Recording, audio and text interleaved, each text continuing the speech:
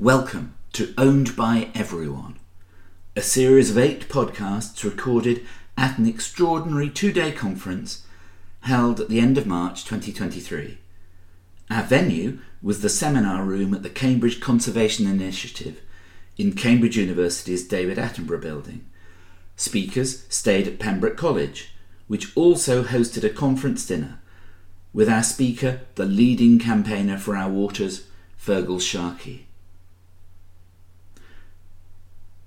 The subject which drew us together, under a phrase campana, owned by everyone, first unfurled in 1985 by Ted Hughes, poet laureate and a great environmental advocate and activist for his beloved rivers and their wild fish, is the wonder, plight and future of chalk streams. What made our discussions extraordinary? Well, those who spoke and the timing of what they said. 90 women and men met after nearly 3 years of planning to bring an unprecedented range of experience, expertise and passion to a subject more and more of the public now know is as urgent as the chalk streams themselves are valuable. We aimed, in the talks we gave and the discussion that followed, for a clarity to match chalk stream water flowing at its best. So we wanted to share them with a much larger audience than our venue could accommodate. With everyone, in fact. With children of all ages. That is, anyone who can feel that wonder. With policymakers and those responsible for making decisions about our use and abuse of the hugely undervalued but life-giving element of water in each of our homes and in the Mother of Parliaments. We hope you find these talks refreshing, stimulating, enraging by turns, and ultimately that you want to act on what you hear. Thanks for listening. On yesterday. Okay. Just to say that Mark and I were exchanging, well, we didn't actually exchange emails, but we both discovered that we were so stimulated by yesterday we could not sleep, nor was Mark Dando, apparently. So we were up sort of reading emails and faffing around at a very early hour this morning. So I hope you all felt similarly stimulated by yesterday, and particularly by last night's film and readings, which was just wonderful. I was going to think about what some of my highlights were. One was because I couldn't sleep, I was remembering Adam's story about the water keeper and the wonderful notion that you should become agitated by sea trout because they keep you awake at night by flapping their tails on the surface of the bang, bang, bang, bang, bang. I also, in my sleepless state, heard the Margaret Atwood quote last night. I heard Margaret talking about her which Adam said yesterday, that the thing she was most frightened of as a child was a flushing toilet. And she's so inimicable. But I also just wanted very quickly to reflect on, I did 2 things yesterday I think we were all very moved by. One was Jack's films, and 2 was Mark, well, we moved by everything, but I'm just reflecting on those, Jack's extraordinary films, and also Mark Dando's wonderful drawings and demonstration of how he creates them by layering up from pencil drawings. And it put me in mind, forgive me, of J.A. Baker, and a wonderful quote from Baker, which is that he says that the hardest thing of all to see is what is really there. And also that that quote is about looking closely, observing a living bird. And it struck me thinking about that and about, with so much talk yesterday of observing closely water, the living environment. This is what we're all caring about. And this isn't quite what Baker meant, but he goes on to talk about following the peregrine. He says, it's always thinking back, always at the edge of my vision, at the risk of being lost. And I think there's something very powerful there. And I felt yesterday there were a couple of things that came out very strongly. One was the power of close observation. Two was the issue of attentiveness and the challenge of time. We're so struggling with time, and as a consequence, so much of the debate becomes truly polarized. Anyway, just a couple of reflections on yesterday. Actually, another quick thought. This afternoon, we'll be joined at lunchtime by Tony Juniper, who many of you know is the chair of Natural England. Mm-hmm. Tony will chair the last session, but Amy Jane Beer and Stephen Tompkins have kindly been acting as rapporteurs of the meeting. So if you have anything that you would particularly like to have included in a piece of report back to the meeting, approach Stephen and or Amy, but we'll also have an open discussion, of course, with the whole audience. So it falls to me with enormous thanks to introduce Fiona Reynolds, who is going to chair our first session. Fiona, as many of you know, was former Director General of a National Trust, former Master of Emmanuel, and is currently in the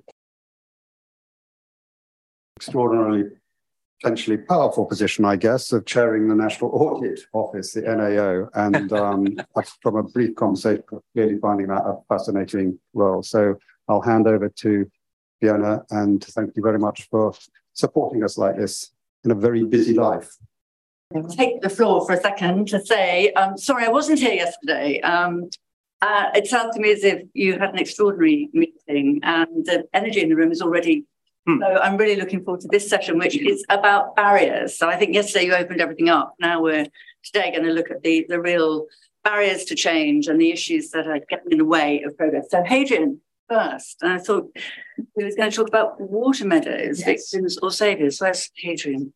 Well, first of all, thank you very much for inviting me and organising this, Mark. It's very interesting. I was saying over breakfast this morning that I was concerned many years ago with the Rural Economy and Land Use Programme. We thought we were wacky, engaging sort of natural scientists, ecologists, agricultural scientists and so on with social scientists. But now things are moving on a lot more, and we've got people in the humanities and the creative side involved as well, because the whole thing is, I think, to lift up the awareness of rivers and the wider landscape and so on. So anyway, I'm starting by answering the rhetorical question: water meadows, victims or saviours? Obviously, they're victims of something, mainly agricultural change, and saviours. What can they do for us? A bit like the Romans or something like that. And that's my motivating picture. You might recognise the cathedral. That's our cathedral at Salisbury. Slightly ugly flats in the way, but most importantly, providing a foreground for John Constable and other people's paintings and drawings is, of course, a series of things called water meadows. Now, of course, a class of children, you get engaged with this and you ask, what's wrong with that? Why can't you play football on it and things like that? But not going to do that with you. But what we've got here is clearly a man-made landscape, or human-made landscape, I should say, almost counterintuitive behaviour of the water. It's running along the tops of bridges. And obviously we've got other structures there. That happens to be a hay cart bridge. And the plan is it trickles through the grass. It doesn't pour over or anything like that. It's not a tsunami. It trickles through the grass. That's about 1 inch, 25 mils. And as I say, it does the magic like that. I also want to call out, of course, some of my partners in crime down here. Some of those names will be familiar to you. I won't go through them all. But just to say, of course, I owe an awful debt of gratitude to Roger Cutting and Kathy Stern, who in the past have been my PhD students. Let's go into the definitions a bit more. First and foremost, of course, a water meadow is a system of grassland irrigation which is operated at the discretion of the farmer.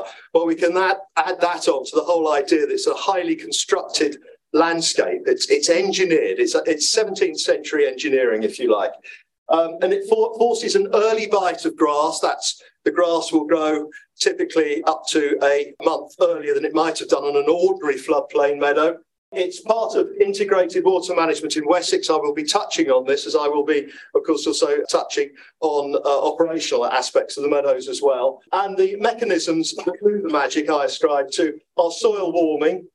Believe it or not, in the winter, it's still warm enough to make certain grass species like acrostis like 5.5 degrees Celsius. Oxygenation, you have to keep the water moving. And of course, nutrient addition. We've done a lot of work on that. And we've been talking about nutrients a lot, good and bad. We distinguish it in river valleys and coastal areas from flood meadows, where periodic flooding occurs when a river exceeds its bankful discharge. You'll all be aware nationwide of hay meadows and things like that. Well, the water meadow could typically give you 2 cuts of grass in the summer, whereas an ordinary flood meadow like that might only give you 1. But also very important for our biodiversity. And then finally, grazing marshes, where I started cutting my teeth, and Halbergate in Norfolk, and then later in Romney Marsh, are of course areas where a shallow water table is manipulated by means of a network of ditches, and they provide technically known as sub-irrigation water from underneath. All 3 very different systems.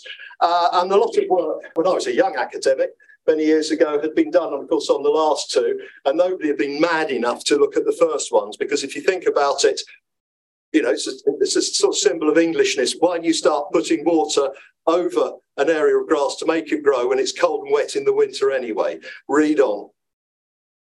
This is a cartoon courtesy of Hampshire County Council. There are hillside systems of water meadows, which I haven't got time to go into. But the ones I'm going to be talking about are the ones you saw at the beginning, so-called bedworks. The water comes off the river. It's controlled by a series of hatches and sluices and all the rest of it. And it comes down here along the tops of the bedworks, and bedworks stop. We call this the nose of the bedwork, and they're called panes, like a window pane on either side. And the whole thing is, as I say, made to sort of make the water flow through the grass, which also, I'll come to later, has a filtration function from the point of view of water quality as well. And all sorts of wonderful things are here in terms of sort of post-medieval industrial archaeology or agricultural archaeology, if there is such a thing. Things like aqueducts you find all over the place, hatch pools, all sorts of things like that. It's absolutely wonderful. One of my fellow drowners often refers to this as a sort of wet train set. I have explained to him, because I've got A-level physics, I have explained to him that water and electricity don't mix very well, but he's not dissuaded by this as well. Right, we've heard about chalk here. This is Wiltshire. And again, I don't want to go into great details here, because you've heard a lot about the chalk aquifer, but it's up to about 400 metres thick in our neck of the woods, South Wiltshire, Hampshire border. The water is stored and transmitted in fissures and cracks in the chalk, not in the microporosity. That's another different story altogether. That's where contaminants can lurk. But the actual stuff we're worried about that keeps the river running on a day-by-day basis is all to do with water stored and transmitted through fissures and cracks in the chalk. It also has the effect, people have used the analogy with a sponge. It's a good one. It's a solid sponge, though.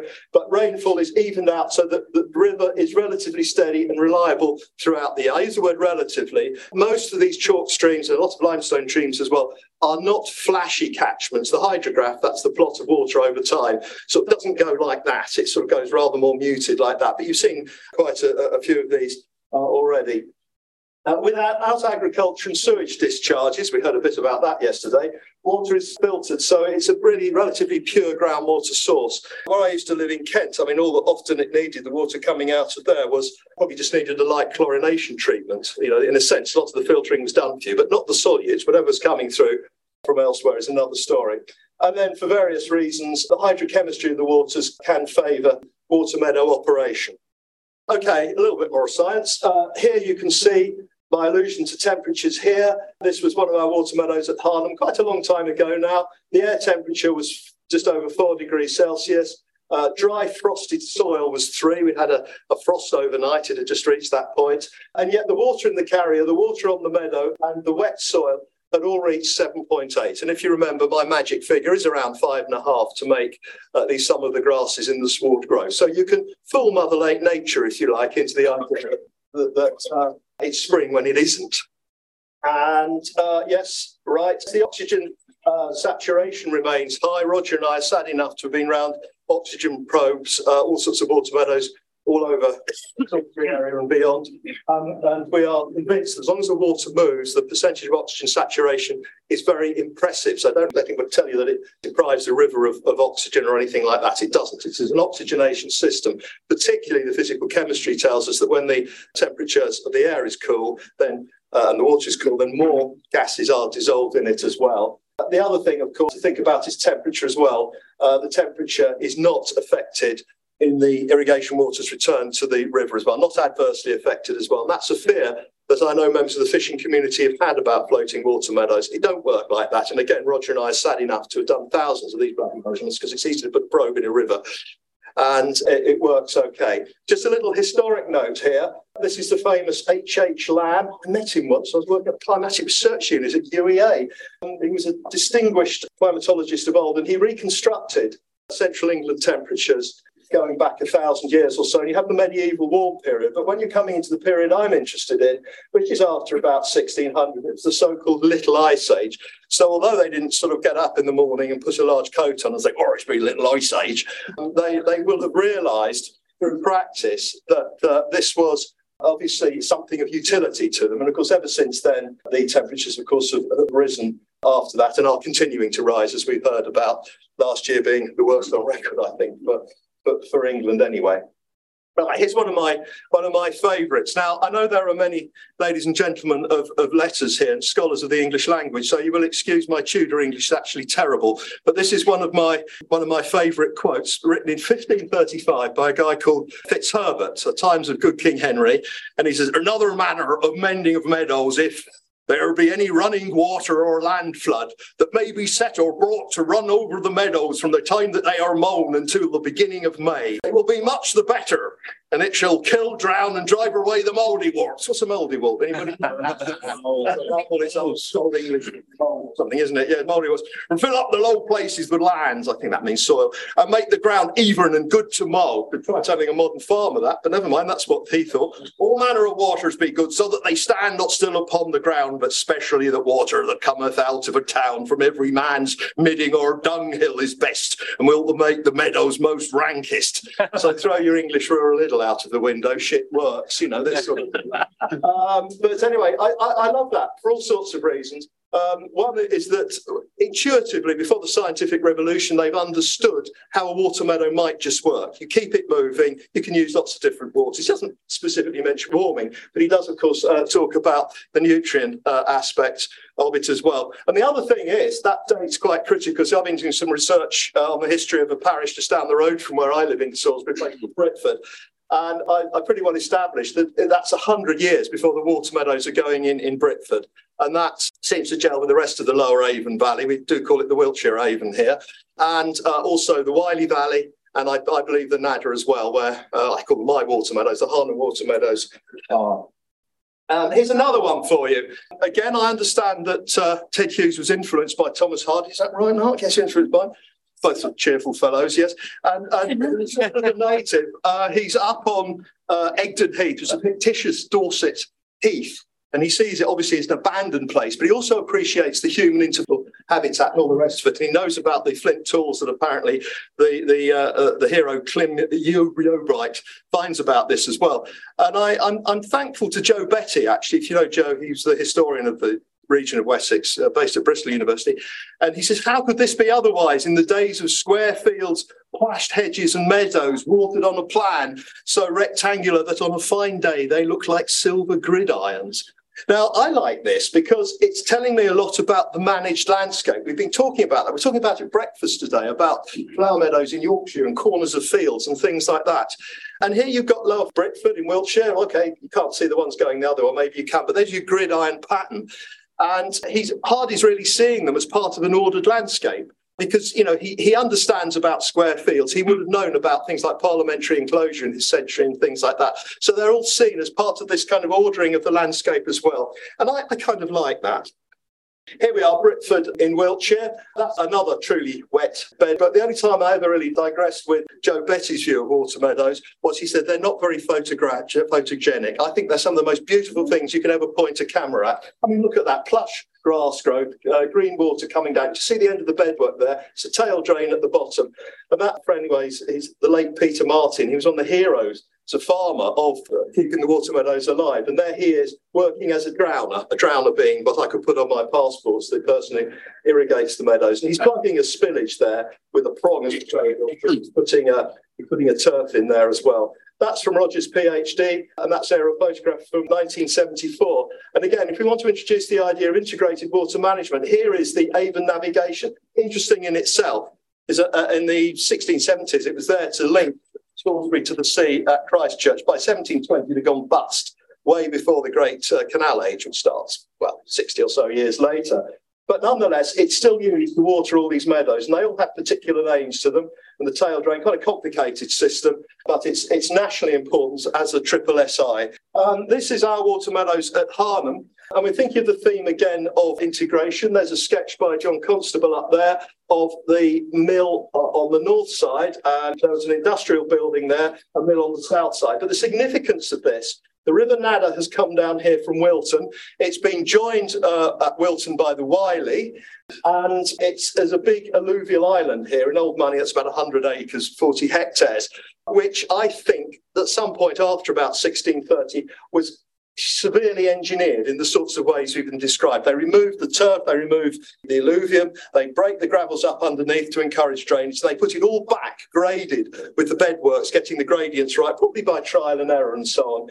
And the heights of the river would have been controlled by impoundments at the two mills, the grain mill here at Fisherton and the industrial mill here at Harnham, or West Harnham. It's a diagram for you, there you are, of how the system works as well. And I always get this wrong, but you've got carriers on light blue and dark blues taking them off the drains back to the river as well. Very complicated. Also, you may spot multiple ownership names, sometimes of people who would have owned them or rented them at some time in the past, possibly tenant farmers, and also descriptions about how large they were in acres and so on.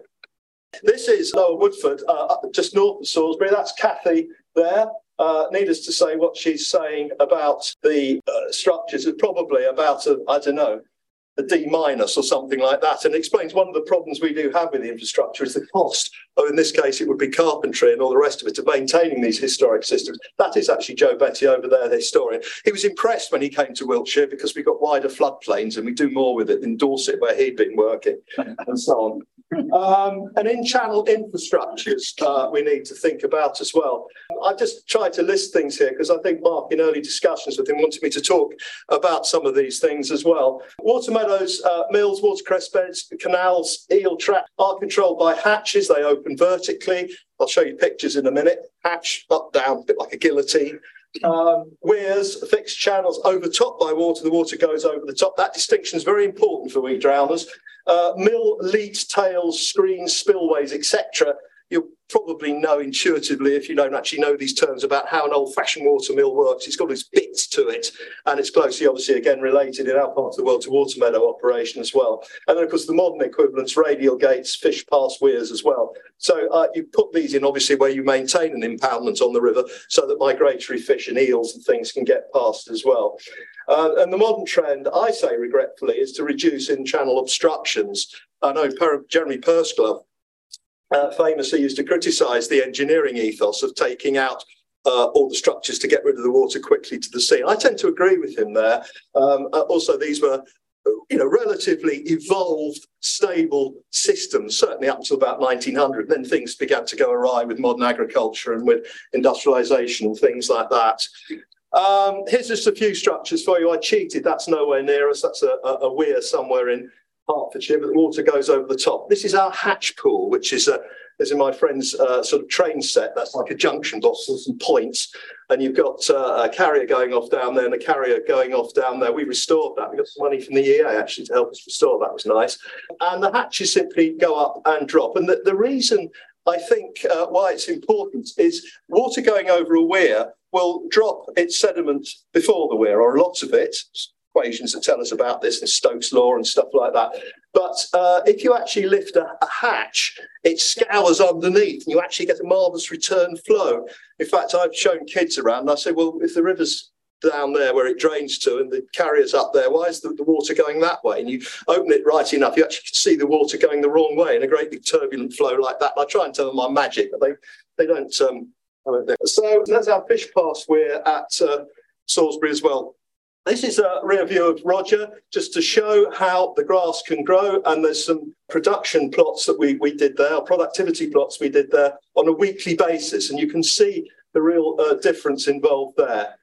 The year-round operation of water meadows, again, is quite interesting. If you start in January, you can graze your ewes and lambs on the early grass. And then we come down to here to when you can shut the meadows off and take hay crops off, and then you can repair them later on.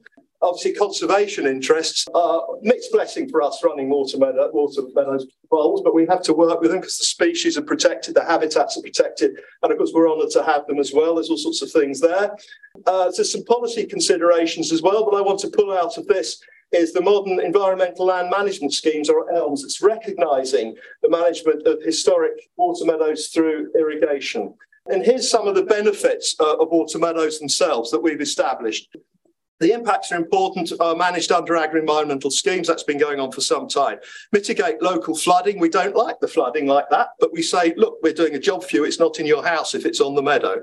Valley bottom water meadows retain the flood water itself. Oxygenation is high in mobile waters. No known adverse impacts on temperature of rivers. Phosphorus mobility is reduced by about 1/3. That's a key one. We heard a lot about phosphorus yesterday. Across the meadows, soils decline in plant available phosphorus. That's part of the proof. The nitrogen story is complicated.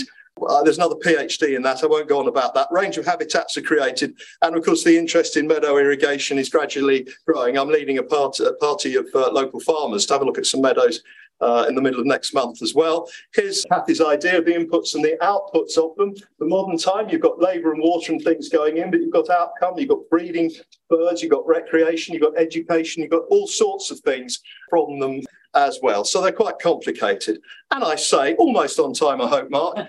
Thank you from Arden Water Meadows Trust, just to say that no mouldy-warts were harmed during the making of this presentation. And just to show I'm not completely idle, if you are still having problems sleeping, there's some publication as well. Right, I'll put it back here. There we go. Thank you. I have to say, because I'm a complete devotee of Hoskins, I could have had him talk all day. So, Hayden, I'm really sorry that we had to rush you, but that was fantastic. Thank you so much. So now we're going on to Mike Foley, who is part of the Cam Valley Partnership, the Cam Valley Forum, which all of you know about incredibly well. I'm assured that Mike was the leader of citizen science for looking at water pollution and water quality issues. And I know who's involved with the eradication of floating pennyworth from the Cam. So, Mike, we're looking forward to your talk. Thank you, Fiona. Good morning, everybody. Well, I've done water quality monitoring now for a few years in Cam Valley Forum. Somebody just now said perhaps that Stephen Tompkins, our chair, is working me too hard, but I can assure everybody that it's all self-inflicted. If you get into this, you cannot stop. You have to go delve deeper and deeper.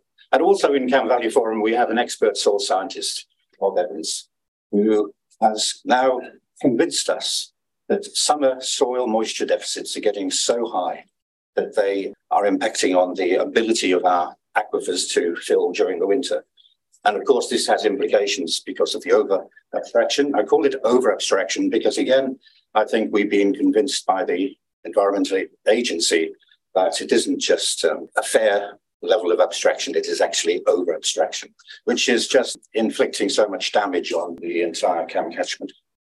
So this is our Cam catchment, which is also called the Cam, the Upper Cam, which we call the Essex Cam, and then we have the Granter, which is also called the Cam. Then, of course, through Cambridge, you have the Cam. So we try to keep to the Ree and Granter as separate from the Cam. Fairly long rivers, but I think the Ree is longer than Essex Cam. So I'm looking at a few barriers. When Stephen started looking at data, he didn't have access, would you believe, to internet digitalized data from the Environment Agency. He had pieces of paper from which he had to take 15-minute readings, transcribe them, make up his own spreadsheets. Now, since I joined, we've got all sorts of things. We've had 7 years of this sort of data. And without this, I could not have actually been enthused to do any work. We have flows, and you can manipulate it. You can look at it in the last week and look at it over since, say, 1949. And it can be put into table form, so you can do all sorts of Excel work on it. And in the last few days, they've excelled themselves now by bringing in rainfall back at least 20 years. So now you can just manipulate rainfall as you like. We don't have access to the Botanic Gardens rainfall for some reason, so it's good to have this. Now, I've helped in trying to get rid of floating pennywort, which is a non-native from the Cam. It nearly covered the entire Grantchester Meadows Cam. In 1917, the canoes actually in the pubs just sort of parted it a little bit. The canoes couldn't do their races because they couldn't go side by side. we've managed to eradicate it.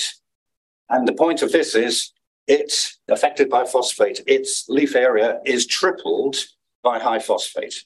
And in Jonathan Newman's work in Glasshouse, his highest phosphate level in the glasshouse was just about where our phosphate starts in the summer. And it was a straight line. So I think we're pleased to see it go. You can see the obvious effects on biodiversity, oxygen, etc. And we have pollution. Luckily, we don't see too much of this, but it does occur. And poor old Vickers Brook is just so poor in invertebrates, and I'm not surprised why. We get sewage pipe problems. We get these shrinkage and expansion and old pipes, many decades of them. And this is into the Bourne Brook. I found this just by accident because I was sort of trespassing. Otherwise, the farmer wouldn't have been on that field until it dried up. It was really wet. He wouldn't have been. Nobody would have seen it. And it was quite substantial going into the brook. And we have sewage overspills. These are legal. These are allowed by the Environment Agency. This is Hazelingfield. Those two big circle.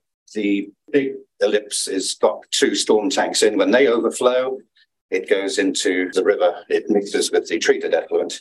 And luckily, in this particular case, we had a 53 times dilution of the entire effluent. And so what was going into the river was heavily diluted. If you get flash floods in the summer, then you could have another story. Turbidity, people haven't really talked too much about turbidity in the Cam, but this is the Ree on the right, and you've got the Essex Cam with the Grantham Lake further up coming down. That was clear. The turbid Ree not mixing well at that point. Very obvious. And this is the Barrington, not good at all. We do believe that signal crayfish are involved in this. I mean, there hasn't been a proper survey now for 11 years. And how to survey it diligently, I think, needs to be discussed. eDNA, for instance, may not work all the time, but I think we should try to understand where signal crayfish fit into this. I did turbidity measurements using university thing all the way up from Gildon Morden down to this is beyond main Cambridge. This is almost fens, and very high turbidity. Barrington, 52 centimetres. Well, no plants up on the riverbed would ever see the light. And this is through the summer months. And I can say that this was in a year where we didn't have runoff coming in the summer from fields, from wherever, because we didn't have any rain. So this is purely an effect of, and this is where I've left it for somebody else to try to pick up. Crayfish might be part of it, but we've also got dredged riverbed, and we got a clay marl, and that seems to lift off so easily. That could explain why we've got high levels up at Gildon Morden, but the crayfish come into it. Knowledge. When I started, I was floundering around saying, now what sort of machine do I use? How do I use it? Which is the best one? Pros and cons. And this is from the Rivers Trust and Kappa. It would be so good if they could review these more fully and keep it up to date, such as the Woodbridge E. coli machine, recanting, and let it be known to everybody. We've got all these river groups who keep coming to me to say, well, what should I use? And where should I do it? I've had people from the Mersey saying, and Lincolnshire, saying, how do we do bacterial counts as a citizen science? And I think all this could be put onto the Rivers Trust website. Eutrophication, main nutrients are nitrate and phosphate, soluble reactive phosphate. And this is below a high phosphate discharging sewage treatment works. This is pretty bad. This is extreme, but it's algae. Is it Cladophora? It's filamentous algae in it. If you think that was just an extreme, this is Byron's Pool, turbid on the Cam at this point, and you can just get this filamentous algae out wherever you put a rake in. So when it comes to biodiversity, we have lost a lot of plants over time. We've lost over a third of our plants. And it is striking, well, it's perhaps not unsurprising that those that have suffered are those that can't cope with the higher nutrient levels, especially phosphate. So nitrate is in the aquifer. Nitrate just comes down the river. Nothing we can do about it. So we've got very high levels of nitrate. This is at Cofen in Cambridge. It's going to be here for decades. It's increasing, I think. Phosphate has been going down over the years. We've had our detergent reductions in phosphate or bans. We've had, in the last recent years, we've had some of the sewage treatment works having phosphorus strippers put in. So there is a downward trend, not fast enough, I think. And you can see in the summers, the levels go up. And I'm not showing you our data because there's too much of it, but we have shown the phosphate over, 49 sites or so. And in the summer, you can see how all the phosphates are elevated in low flows. So the low flows come into it. How do you, if we get a value of phosphate, how do we relate it to the EA, poor, moderate, good or high categories? And this is what we've had to use. We've got our own little table here for the Cambridge area based on the alkalinity and the altitude. And it's not so bad as you think.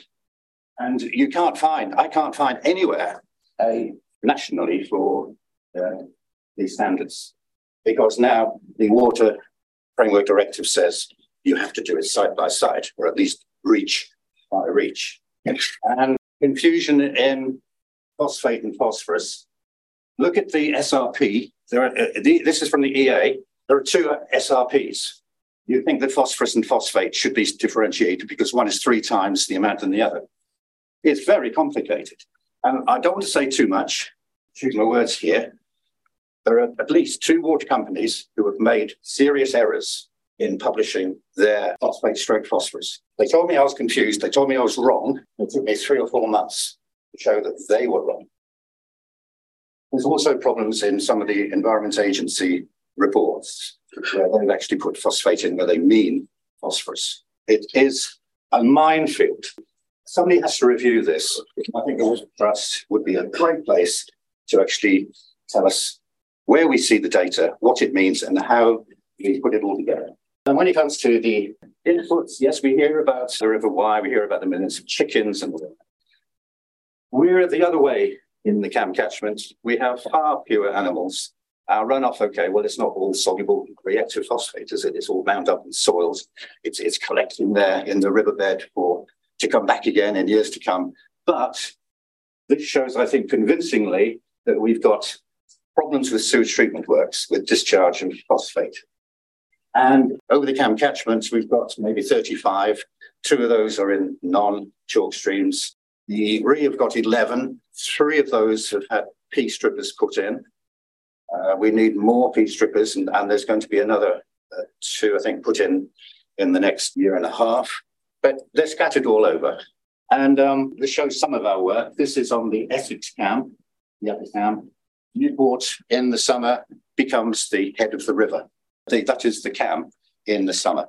And it shows that Sparrow's End is just 2 kilometres down, but still at a level of phosphate, which should be decried nationally. I mean, it's just not right. Then we have augmentation, and we also have a chalk stream that's still flowing back in August, and the levels go down. Then we come to Great Chesterford, where it's high input again. And then we come to levels which carry on down the river, which to me are far too high. And if you look at the sewage treatment work that I monitored, you can see the difference between those with P strippers, the discharge of phosphate reported as phosphorus, an important distinction. The phosphate is so much lower than those which are not yet got a P stripper. So I mentioned the head of the river. That becomes the head of the river if the augmentation by the EA goes wrong, and it was going wrong regularly last summer. Head of the river, high phosphate. Newport, head of the river, high phosphate. Barrington, not head of the river, but it so heavily augments the river, it is almost like the head of the river.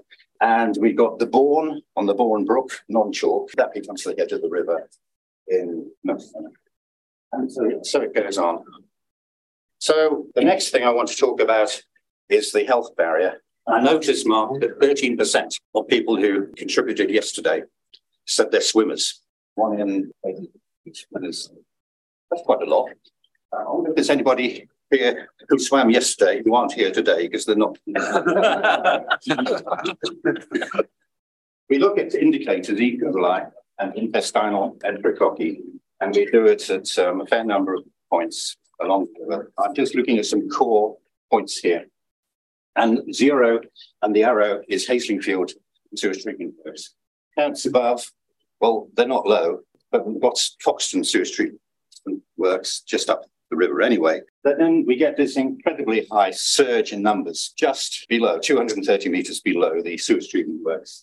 And it tails off. And the tailing off, the attenuation is, but I don't think these figures are low, but when you get sufficient numbers, you can do an equation on them, 95 percentile, which means that what looks like to be a fairly low geometric mean suddenly turns into a fail. It goes down to standard.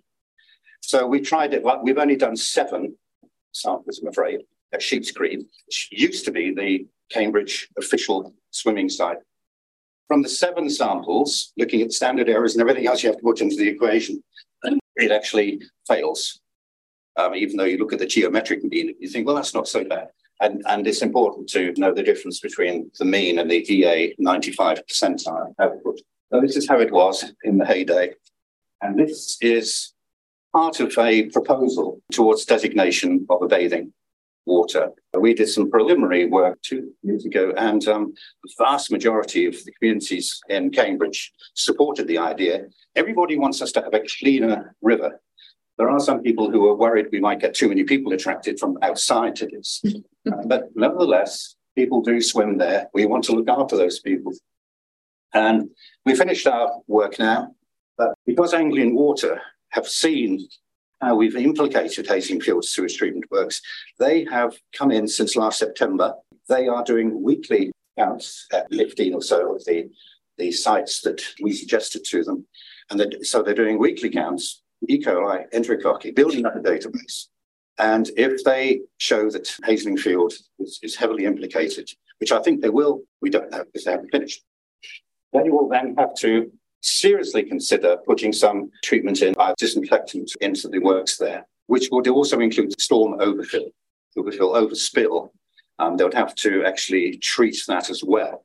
But we don't get too many of them. Most of the time, we're getting this treated effluent causing these problems, not the storm overfills. Of course, they're going to exacerbate it.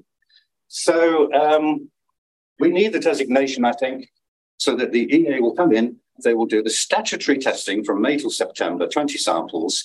That will then inform WINEP, which is the Water Industry National Environment Programme.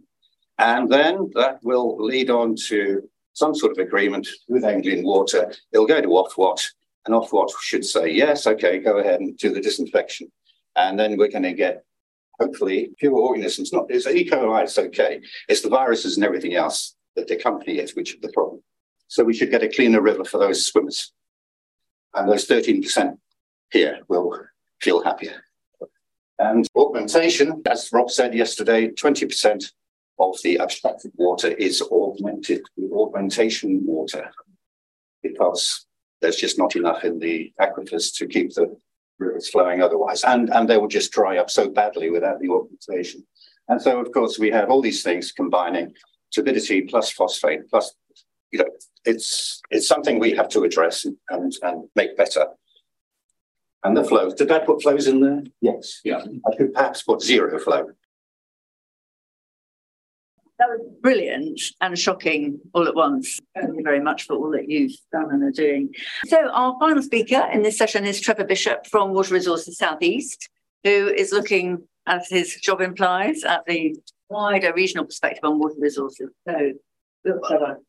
Hello. I'm here. Thank you, Fiona, and a very good morning to everyone here. Really pleased to be here. And I think this event is tremendous. The fusion of art, literature, poetry, and multimedia is tremendous. I don't have any cultural contribution to today's sessions. So I thought I might just start with this very simple bit of prose.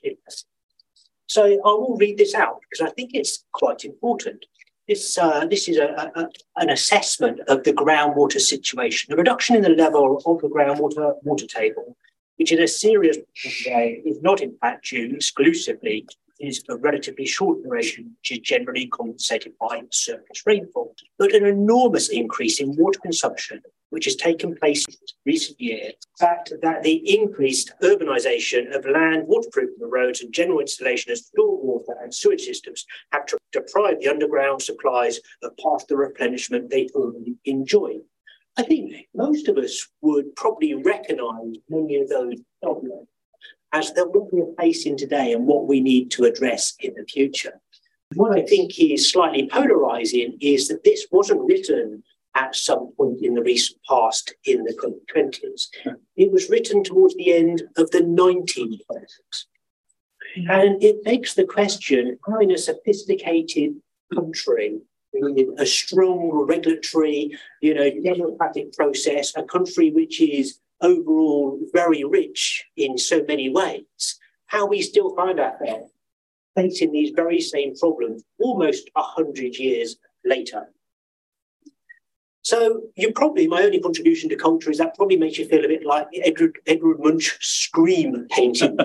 How can we still be here and what do we do about it? So I was asked to talk about some of the barriers and the work that we do, trying to understand what those barriers are, but even more importantly, how we can get around them, how we can go underneath them, how we can go over them, how we can go through them. But the work we do isn't about lobbying. The work we do is working within the system to use the system to advantage to get to where we need to be. And sometimes where it's possible to do so, to actually change the system so it works better in the future, because it's the system which we need to do. Now, many of you in this community, you might despair at the system and you find it very frustrating. What's the point in all these consultations, et cetera, et cetera? And I completely sympathise. But with the other side of that equation, and actually I think there's a fusion between what we're trying to do and what you want to see. And if I were to romanticise what we try to do, it's about trying to turn your dreams into reality. But it won't happen overnight. It's a long game. Sometimes decades, many decades. And that's what I'd like to talk about a little bit this morning, if I may, because as the old saying goes, the best time to plant a tree was 20 years ago. The second best time is now. So persevering with the work that you do in lobbying, in citizen science, in trying to engender those changes within regulators and government is important. But I hope you will also see that what we're trying to do, working in parallel with yourself, to try to provide the evidence to go through the economics, legislation, to bring about the investment and the changes needed, hopefully is equally important, and the two complement themselves. So when it comes to barriers, Water Resources South East, our role is to bring together the very best available evidence and to assess it in an open and transparent way so that as many people as possible can buy into that. So we want water companies to buy into it, we want regulators, we want your communities to buy into it, and the wider public. That means a degree of privacy.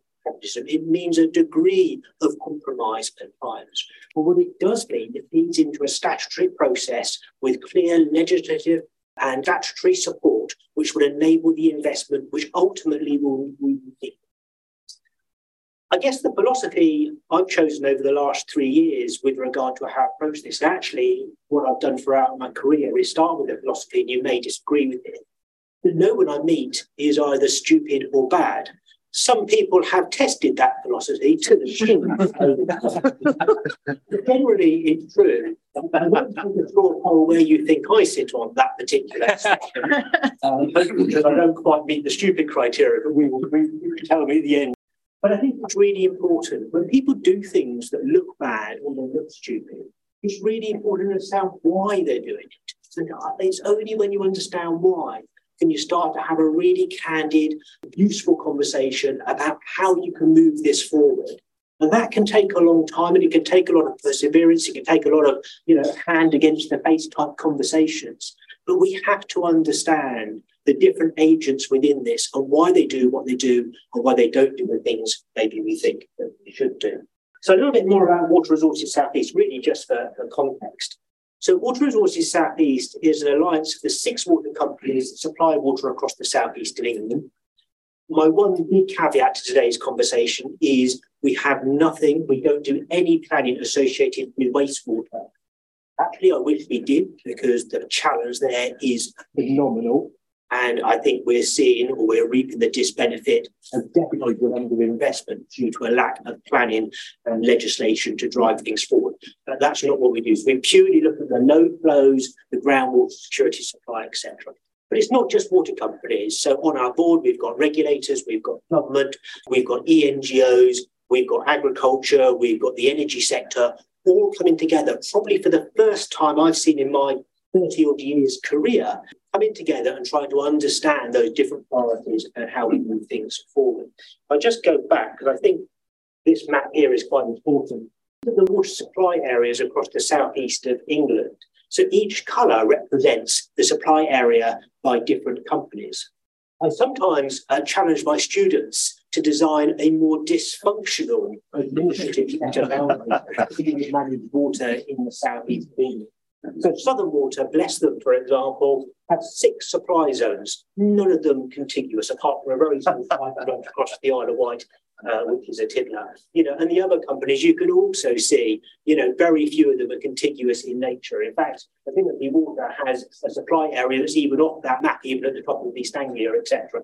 So, regional planning is important because we plan as if none of those boundaries, none of those companies exist as in isolation. So we plan for the region as a whole, but not just the region. We also plan with energy, agriculture, government regulators, and other industry groups across the whole of England with links into Wales. So we can think and assess whether there are transfers to move water around the country that has positives and negatives, whether there's policies that we can implement in some bits of the geography of England, which would help others, etc., and effectively move water from an area where there is some legitimate surplus to where there is deficits, to rebalance that and to enable environmental outcomes that we all want.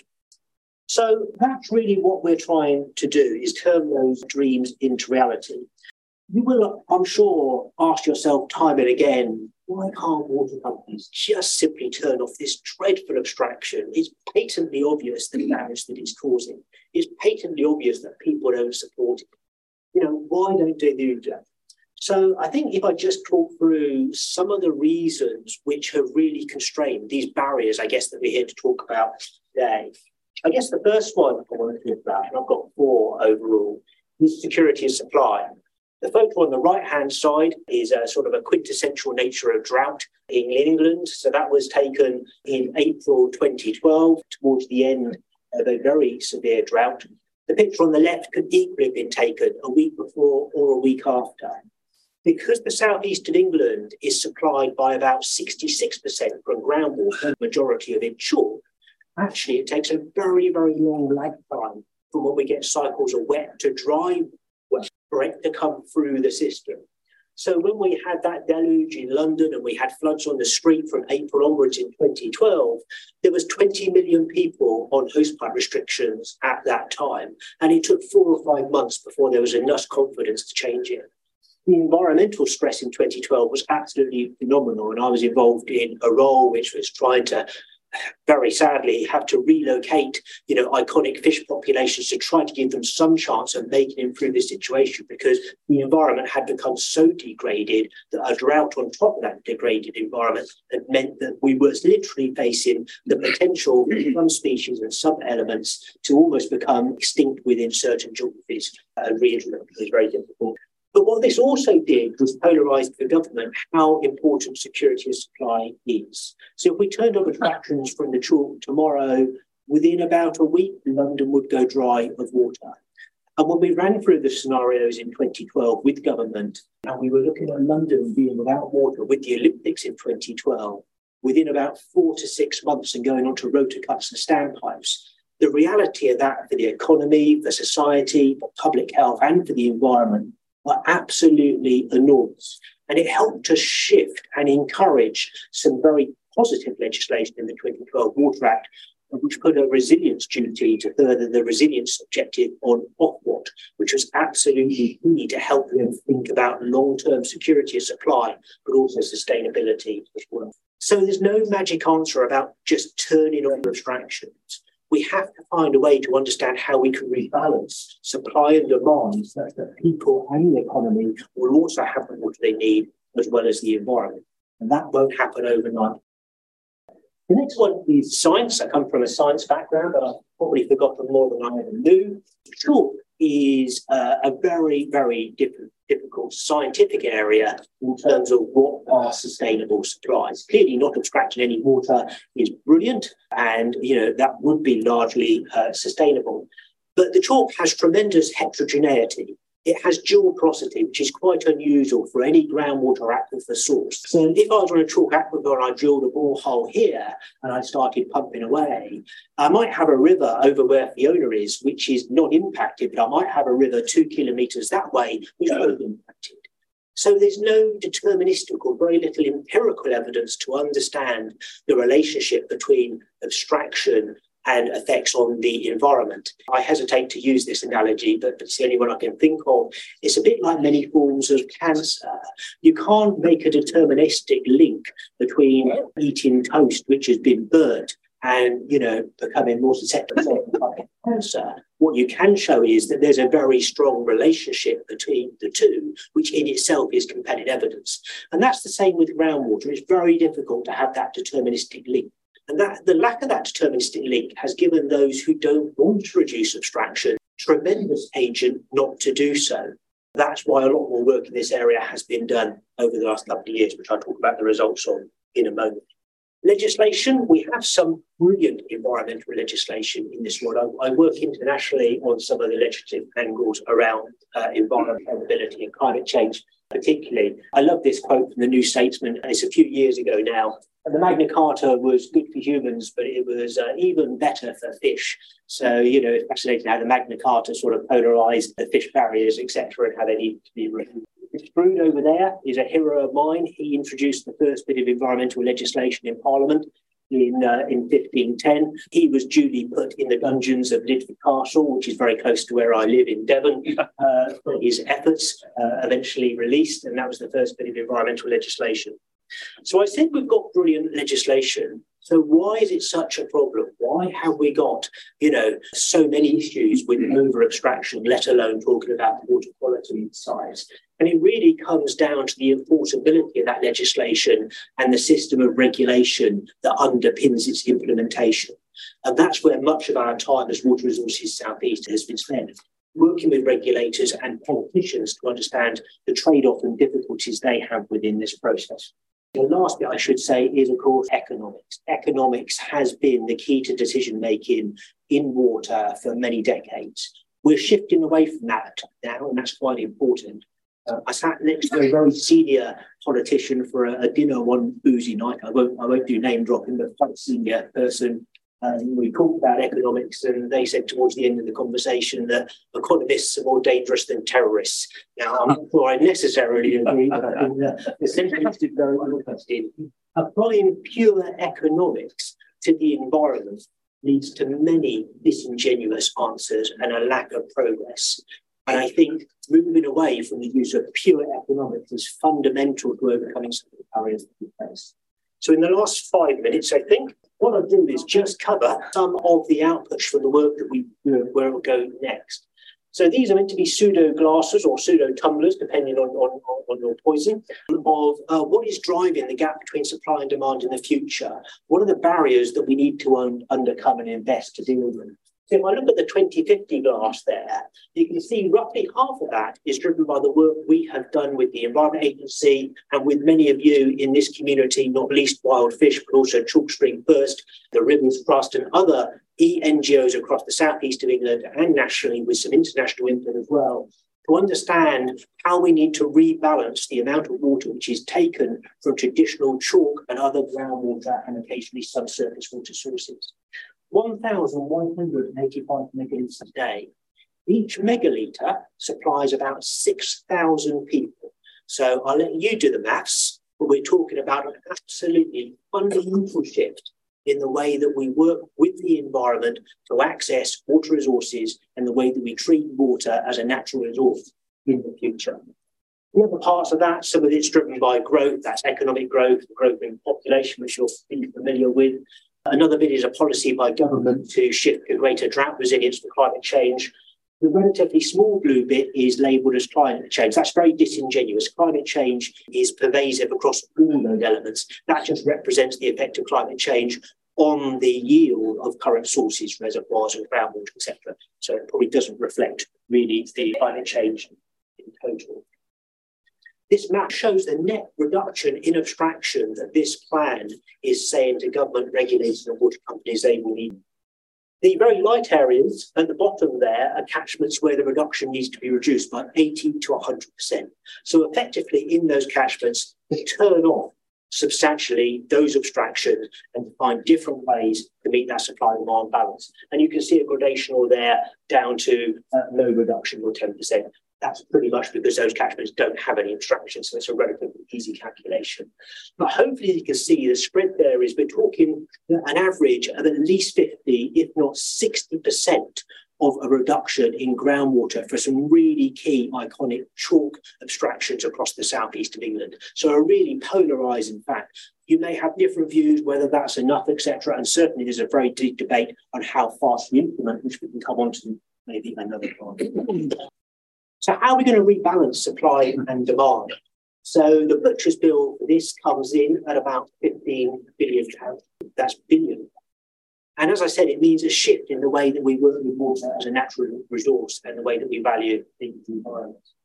First and foremost, the plan says we have to reduce the amount of water that we use and waste. So it's adopting the government's or regulators' policy of reducing leakage, water companies reducing leakage 50% by 2050, and reducing per capita consumption down from about 145 for all of us today, down to about 110 by 2050. It's a slow journey and a big, hard journey. But then we also need to start implementing infrastructure as well. And this is bad news in terms of everything also has an environmental impact, and we need to understand the trade-off between those. So water recycling is really important about whether it's supported or not. That's creating semi-closed loop systems. It's not taking wastewater from the sewage plant, treating it and putting it straight back into the distribution system. All of them treated to a higher standard, put it back into the natural environment as a buffer and re-abstract it before it gets to the sea. So then it goes round in a loop. Incredibly sustainable, incredibly resilient to some climate change pressures, but some big questions about acceptability. And particularly because of the lack of trust in the sector at the moment, many people have said, we don't trust water companies to treat sewage normally, to treat sewage and then put it back into supply. We really don't trust them. So some big issues there. Also coming through are reservoirs and potentially desalinating plants, etc. So that's 2025 to 2035. My last slide just shows the different types of sort of levels of challenge, how that mix changes. So we're talking about potentially, what's that sort of, 14 desalination plants, 10 plus reservoirs over the period, lots of recycling, and an awful lot of demand management. The good news for this is not just a pie-in-the-sky plan. This plan feeds into the statutory process that goes into Ofwat's PR24. It will be very difficult for Ofwat to put a red pen through this plan because it links in for a statutory process through water resource management plans. And that, we hope, is the golden thread that we see this plan turn your dreams into reality. Thank you very much for your time this week. Well, thank you very much. I think that was really helpful. This shows how challenging the bigger picture is, as well as the micro picture that we've already heard so much about. So, Mike, Hadrian and Trevor, if you want to come up here again, because we've got a few minutes to question, even if we're slightly late for coffee. So what reactions, thoughts, challenges? Yeah, one at the back. Hello, my name is James Everington. I'm Water Policy Officer at Wildfish. The question I want to pose is, over the last 2 days, a lot of people have talked about over-abstraction, something I work a lot on. And a lot of my time and attention is focused on water companies, for instance, using kind of local case. Cambridge Water are going to delay the majority of abstraction reductions until 2040. So we're lobbying hard with water companies to change that. Probably a question for Trevor. Is it worth lobbying water companies, or should we be looking at the regulators and government at trying to actually change the planning process, because water companies have to plan in 5-year periods? And is that actually the issue that we have? Why don't you start? So, James, absolutely. And the system is very definitely imperfect in this respect. So if a water company completes an investigation and they find a source is environmentally unsustainable any time after August this year, it pretty much won't go through to peer review till 2029. And then you won't get any sign of action until the mid-2030s. That's pretty ridiculous if the evidence has been agreed as appropriate. So yes, we need a system which doesn't have the very big locked-in time steps and can respond much more dynamically. Actually, the opportunities to do that there. Ofwat could allow for drawdown funding so that water companies can take action as soon as the available is appropriate to do the investment quickly and to make the change of that licence as quickly as possible. And sometimes some licences can be changed without compromising security of supply because it's within headroom, etc. So we need a much more flexible approach, and you and I have talked about some work to try to make that. Thank you. Mike, do you want to add? Yeah. I think it's all too late. There should have been a lot more going on a few years ago when it comes to reservoirs and planning for reservoirs. I do believe, though, that there was resistance to putting reservoirs into the countryside. And this, maybe Cambridge Water just couldn't cope with that and just thought they could carry on. Got away with it. Well, they got away with it. Resilience. I thought that all water supplies had to have resilient sources. I thought that was brought in from Ofwat.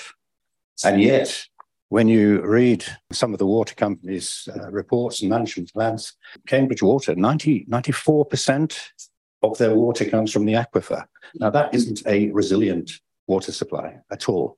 Again, they've known this for years. So that's why there should have been support for reservoirs years ago. Then we wouldn't have to be waiting for at least 12, maybe 17 years for that. So we do have some hope in that Grafham Water, run by Anglian Water, will be a supply for Cambridge Water if it all goes well by 2030. And sooner, if Cambridge Water get the money, maybe there's so many pipes to build. Yeah. I'm sure we'll come back to you. I'm just wondering, actually, Toby, you might pick this up another moment, but, the 5 year, it's such a short period of time, isn't it? So we're locked into these very short periods of investment strategy, whereas actually we need a perpetuity kind of vision. And you were talking about long term. How do you get out of that 5 year cycle? Because that, you could lobby the government on the longer term, Ofwat on the beyond 5 years, and then the water company on, who are locked into their 5 year program. So there is a kind of time frame issue. The plan we've done takes us to 2050 and then to 2075, obviously with a reduction in confidence which is out. What it means is we can see the actions that need to be taken now with low regrets to a more sustainable future. It's the funding regime which tends to be relatively short term. Exactly. Yeah. Now, got loads. Can I mention one more? All right, quickly, and then I'm going to get lots of questions. Yeah. We are worried that Cambridge Water will have this extra supply from the new reservoirs, and it will simply go into supporting new development in Cambridge. And we know there has to be a certain level of development, but we can't allow huge increases in development simply because we've promised this extra supply. Good point. Aquifers will continue to suffer. Completely right. Cambridge's levels of development may be not sustainable anyway. Now, we've got one here. Let's take 3 and then I'll go back. Yeah. Hi, my name's Ian Hawkins. I'm an engineer for the electricity distribution company in this region, who says water and electric don't mix. I think somebody said that today. I'm a volunteer, a campaigner for the local Chalkstream River Lark. But I think for Trevor, a few questions really. Is it time for a seasonal time of day tariff for the water industry so that when water resources are at their most stretched, people have to pay more? Surely we shouldn't be allowing people to fill paddling pools at a time when we have no water. And I guess perhaps the other thing is forcing people to do the fixing of the leaks. That has to be linked, like with the customer minutes lost, customer interruptions in the electricity industry, whereby if you don't achieve a target, the industry gets fined severely for that. Equally, if they achieve greater than that target, so long as those targets are stretched, they actually are allowed to retain more of their profits. I think those are brilliant. Thank you. Hold a question. There's one. Yes. Sam next. Okay, great. Yeah, my name's Sarah Hudson. I'm a writer. I've got a question for Hadrian about water meadows, actually. Presumably, I'm very interested on the impact of the increased phosphorus that the water meadow presumably traps. Can you say a bit more about that, how that affects the water meadow? I'm just going to get another question in. Bill Hicks, Wildfish. You've talked about the planning and the problems with the planning, but 2 further things. One, how do we force the government or persuade the government to get it paid for? How can we get the price of water up? And secondly, how can we make sure that when there's this lovely plan for recycling a reservoir, it gets done as quickly as possible, rather than as usual, twice the time it's supposed to? Okay, look, so two kind of economic questions about price of water, particularly, and energy delivery. But let's take water meadows first. Yeah. Phosphorus and water meadows. Roger Cutting caught me once saying after a few pints, phosphorus is the new nitrogen, which he replied, of course, he taught you chemistry. But it was actually a policy comment, and so much money has been quite rightly spent, 30, 40 years, the EU directives have on nitrogen. I always felt that phosphorus had been somewhat rejected. And in a very, very conventional way, it's quite easy to do these spot measurements in soils and on water meadows. I know there's all the confusion we've heard about reporting it. But to answer your question, we looked at this. Eva Balsami-Jones, as at Birmingham, she's an international expert actually on phosphorus, so we took it very much from her. And it seems to us that we got statistically significant differences from the top and bottom of the water meadow system, taking up about 30% of phosphorus that comes in from the river. And, we don't know the sources of that, but we've heard it's obviously both agricultural and storm runoff and of course, human. So that's the good sign. Getting a bit more technical about it, when we looked at filtered and unfiltered samples, it seemed obviously that most of it was going through in the particulate form. The reductions in dissolved phosphorus in the water were not statistically significant. It was just a trend towards it as well. But I can, I think, put my hand up and say a number of studies done by us, but don't think anybody else, have actually shown that one of the really good impacts of them is taking some of the phosphorus out of the river. Now, it's like a lot of things. It's like talking about carbon sequestration and all the rest of it. We don't want the imposition of particular management systems to come. So it's all right, you put as much crap in the river as you like, the water meadows will take them up. That's not the point. But it's a kind of polishing exercise that you can use, or as if you like, it's a kind of insurance that's at the back of it, is the best way I think of it like that. Does that answer your question? Really, really interesting. Yeah. Now, differential water pricing, and is water too cheap? Yeah. And then Very quickly. Yeah. So tariffs are on their way. So Affinity Water has started to introduce that process now. Other water companies will follow suit. They're worried about it being their poll tax moment. So we will see how fast and slow it goes, but it's started. There is no other way to reduce the demand reduction that they need to do without having tariffs within other options.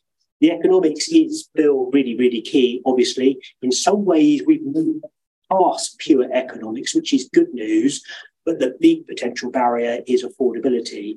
Government, relatively knee-jerk way, have some targets clearly on wastewater and CSOs for all the right reasons, which we all support. They will probably drive at least a doubling of water bills. When you then factor on top of what needs to happen with low flows, there may be a trade-off between the two, which we don't like. So there's some very important issues there. We might see a shift in the level of gearing in companies from debt to equity, which will release some money for investment. But ultimately, there's no money magic monetary, and it will be on customers' bills, and that's the top. Do you want to add to that, Mike, or should we get three more? Let's get three more questions. All right, from Cat Valley Forum. This is a question for Trevor. So chalk streams are priority habitat 8, according to Natural England. I've been reading, I've sort of recently come to the area, so this might be my ignorance. I've been searching around for AIMS, the abstraction incentive mechanism. That was supposed to be a part of the price review, I believe, or kind of giving water companies added economic incentive to abstract responsibly. I found reference to it around 2016. And then in the last paperwork that I've seen, I've not seen AIMS. Okay. So where is the incentive for the water companies? We'll come back to that, Trevor. It's a bit through the cracks in the dried ground. My name's Tim Leach. I'm CEO of a charity in a completely different sector to this. What I'm interested in is whether we are asking the wrong question about extraction. Maybe we should be filling up rivers and aquifers. The other thing is, I'm going to commit heresy within this room, which is I'm going to say, actually, I think it's not a question about cheap water. Okay, I think this is a question about water companies being taken over by private equity firms, which have then indebted them So it's not just the CEO of Pat Cats is not just paying the profits of the dividend. And I have to say, I benefit from the profits of the dividend because they've helped fund my charity. So I understand those markets. So then you look at something like Anglian Water, who's heavily invested in making sure that development happens in this region. Because a capped price of water means one of the ways around that is to build more houses. So making water more expensive makes me feel a lot better, like wearing, sustainable clothing. However, I don't think it's going to answer questions. I don't think it's going to actually make things better. So we need to get more in rather than just charging us more. Thank you very much for that. Yeah. Quick one. Rob Hungarden from the Wild Trout Trust. So, Hadrian, could you tell us more about how the actual water meadows were even mapped or planned when they were originally being set out, and who funded them? Yeah, and Hadrian, go first. Yes, a long question. I don't know the answer to that. I think one of the problems is I don't think anybody knows the absolute issue to them. Is it lost in time? Well, it's not quite lost in time. You can find things like manorial records which might talk about it. I mean, the work that Joe Betty unearthed originally in Wiley, I think it was 1635 or 1632 or something. They were clearly going in up there. And with the help of a translator of these documents, I found a similar thing at Britford down the road from me. There seems to have been a kind of experimental phase. It was known about. But the idea when these systems take off is kind of when the economic conditions are right. It can be seen as part of the so-called agricultural revolution. Certainly occurs in the 17th century, along with all the other things you'll probably know about meadow irrigation, land drainage, and things like that, a big issue that take off then. It's not until later you actually see plans of them, people like Boswell and so on, who draw out maps, and he's writing in the 1780s, 1790s about it as well. I think what tended to happen was the gentlemen would talk one to another about their estates. And I will send my man along. There's a lovely story that Joe unearthed about somebody coming down from Newcastle to Wessex in connection with wanting to take it back to his estate, I think, in the northeast. And the powers that be were concerned that the two men couldn't communicate because one obviously was Geordie and the other a West African.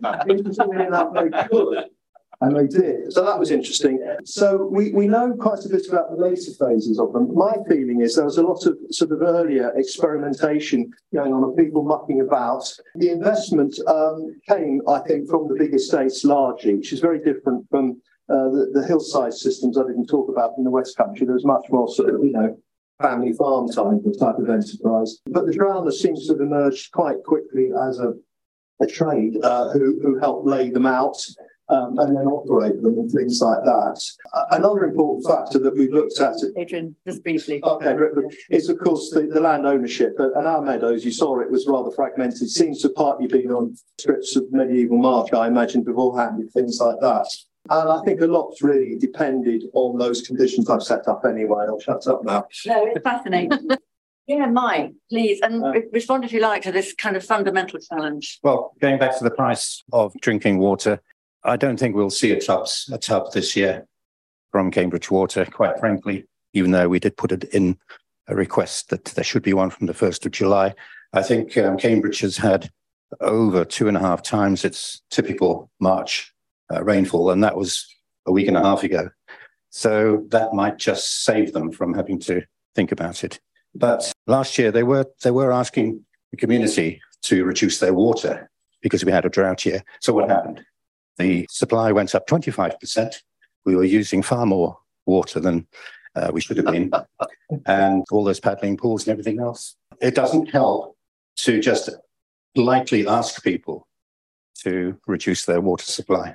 Now, Trevor, first of all, the abstraction incentive, but anything you want to say about the kind of bigger challenges too? So AIMS works fantastically when water companies have choices about which boreholes or reservoirs that they use. When they don't have any choices because effectively maxed out from their resources, AIMS doesn't really have much benefit because they're all equally environmentally damaging and they have no choice. So AIMS has tended to sort of take a back seat. It's now all about investing to make sure they've got these lower impact sources, whether that's recycling or reservoir. So it's slightly off the agenda, which is why you won't see it, but we will catch up afterwards. I won't get into ownership and deep financial elements of the sector, but there are definitely, you're absolutely right, some perverse incentives for water companies, not least the fact that the amount of return they get is related to how much infrastructure they own, so the regulatory capital value, etc. So that drives companies to want to build more infrastructure effectively and supply more water, as you say. It's a bit more intricate than that, as I'm sure you appreciate, but you're absolutely right, there's some perverse incentives in the system. Just adding to what Trevor was saying on AIM, it was reviewed as part of the chalk strategy.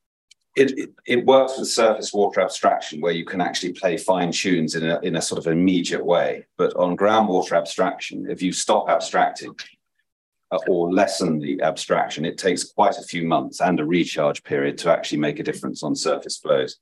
So turning off an abstraction on the 1st of June, for example, won't manifest itself in any significant way in terms of surface flows until the following year. So AIM doesn't really adapt very well for fine-tuning abstraction when it comes to groundwater. Thank you very much for that addition. So it's coffee time. I want to do two things. I want to just say one word, and then we're going to thank our speakers. I mean, this has been an absolutely fascinating session, and thank you so much. But I love the way we've woven the historical into the contemporary, and that's the best thing. I think this conference has shown weaving art and culture and people and nature, not just looking at it down silos, because that's the that gets me frustrated, is that we're locked in a system which is very short-term, economics driven. And as Trevor said, we're past the days where economics is enough. It's sort of necessary but not sufficient. And when we're talking about long-term challenges, whether for nature or climate, or actually, people and consumption, the short-term nature of the regulatory system just doesn't help. So I think there's some really big, particularly the issue about demand management, people's propensity to think, address these issues is a really big one. So we're going to the next session now, full of challenges. I want to thank our three speakers.